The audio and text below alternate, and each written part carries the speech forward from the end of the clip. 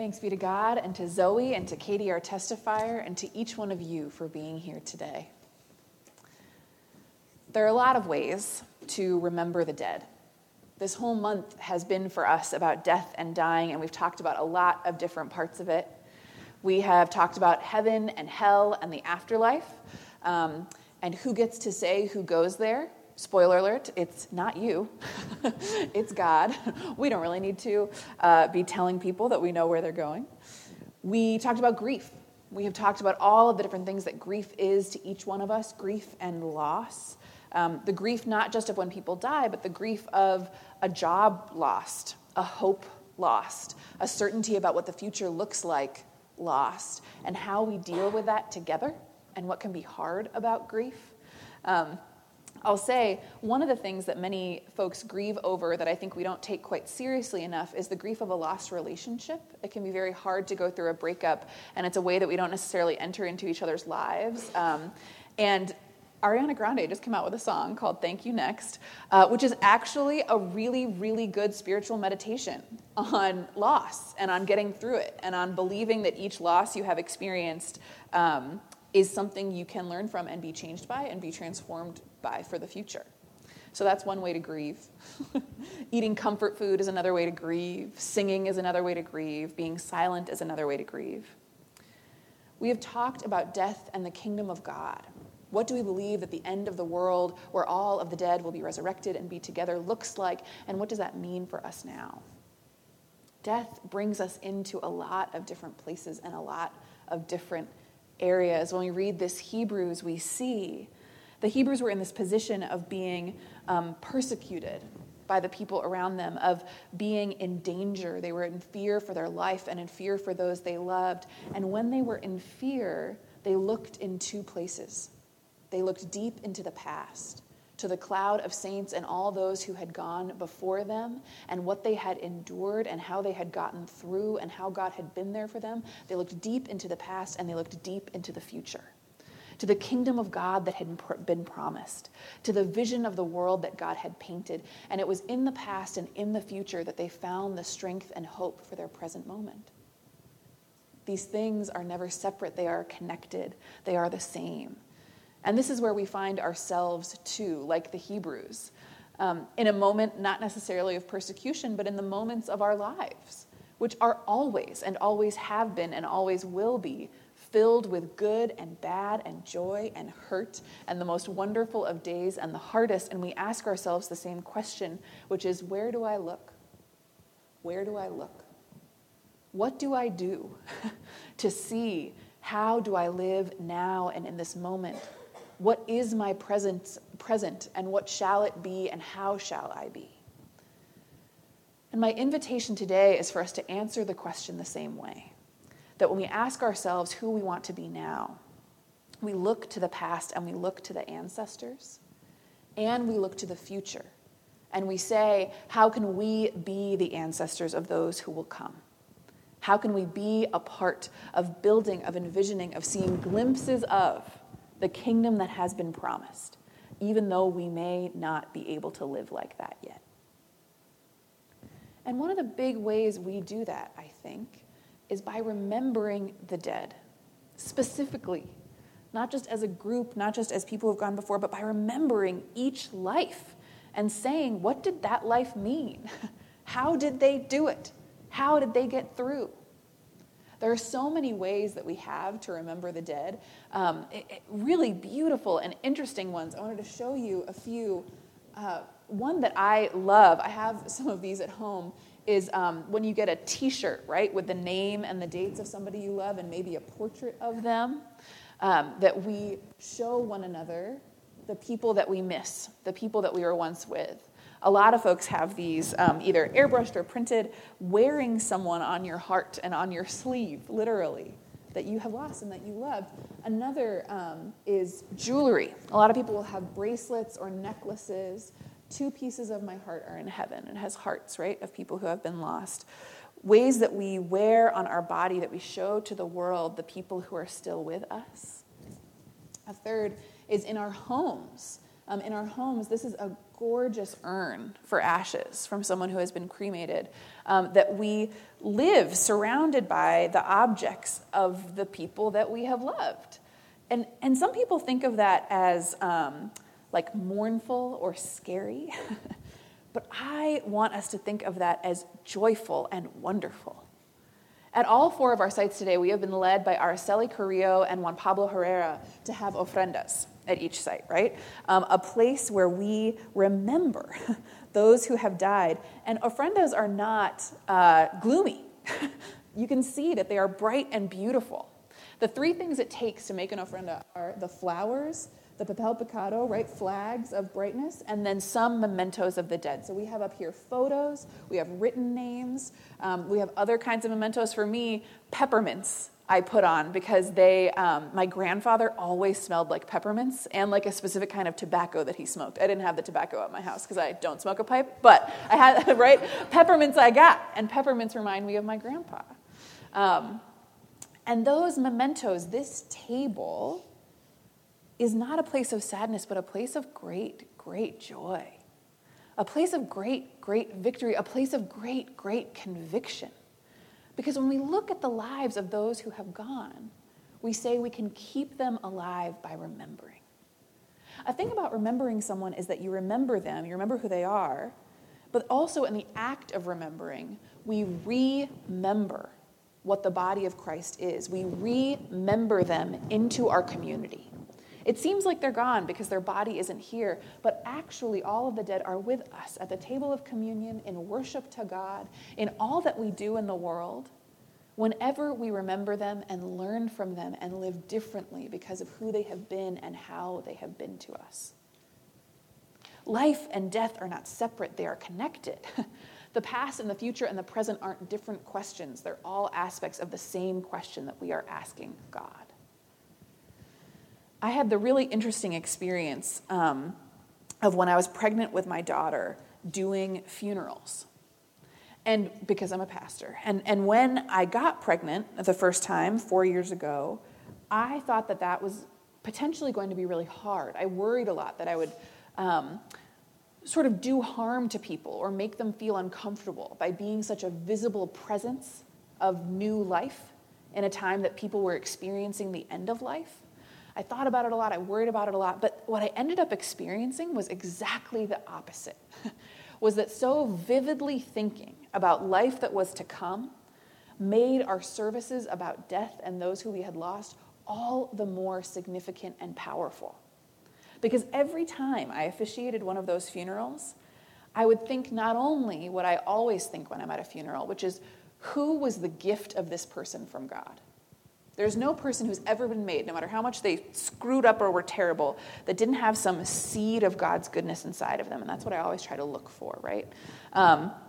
Now, I could not only think that, but I could think, what about this person can I teach my kid, right? What about this person can I bring into the future? And it changed the whole way that I thought about each one of them.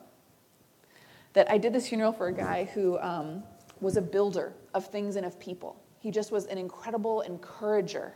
He wanted to build things that lasted, both from the heart and in our church community.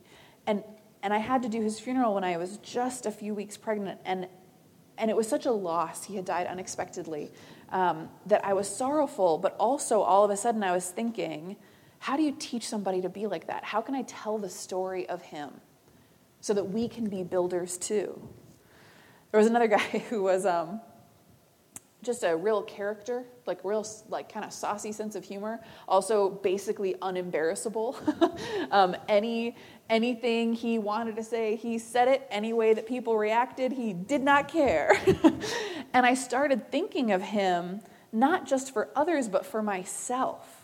When I made this commitment to remember the stories of the dead, I now think of him, it's years later, Every single time I have one of those feelings, has this ever happened to you, where you remember something that happened? It might have been yesterday, it might have been 10 years ago, but where you said something you wish you hadn't said, or you did something you wish you hadn't done, and it was embarrassing, and just in thinking about it, you feel like melting into a puddle on the ground that no one can ever find again, even though probably everybody else in that room has absolutely no memory of what you said or did. Yeah? Everybody know this feeling?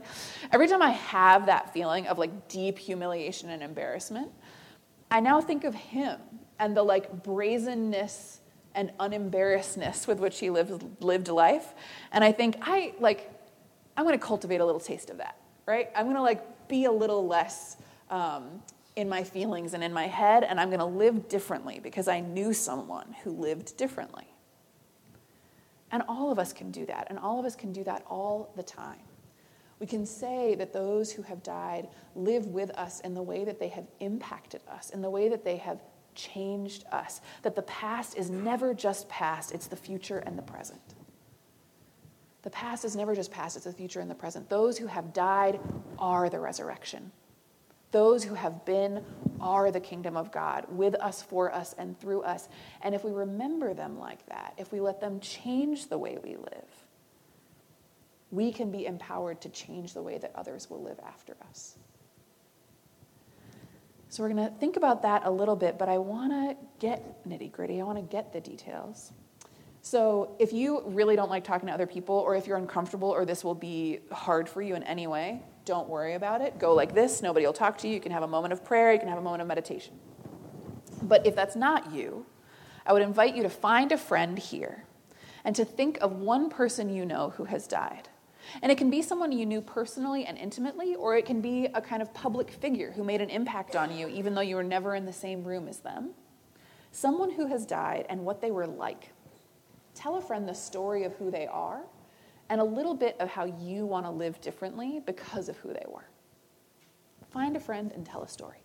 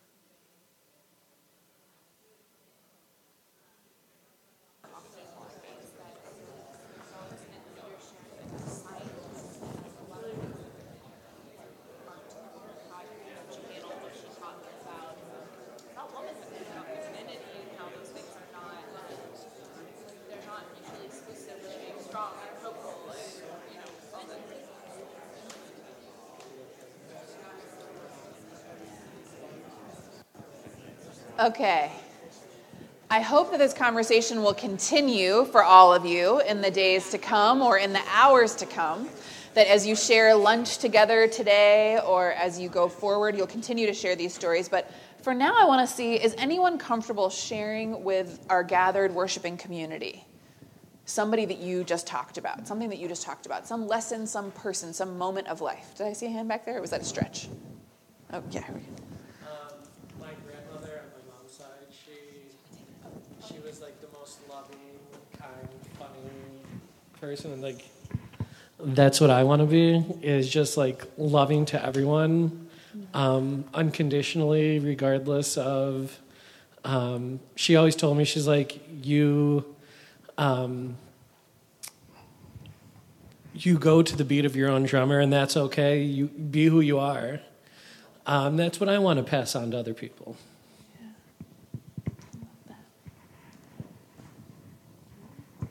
Anyone else have something that came up? Yeah.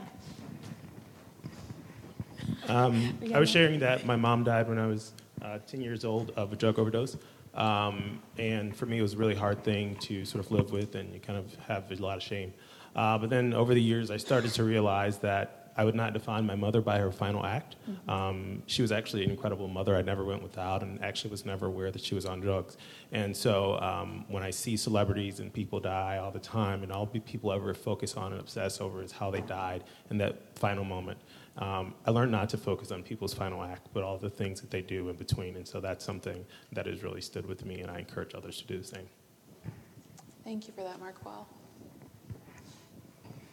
Whole lives. Is there anything else that came up? Yeah.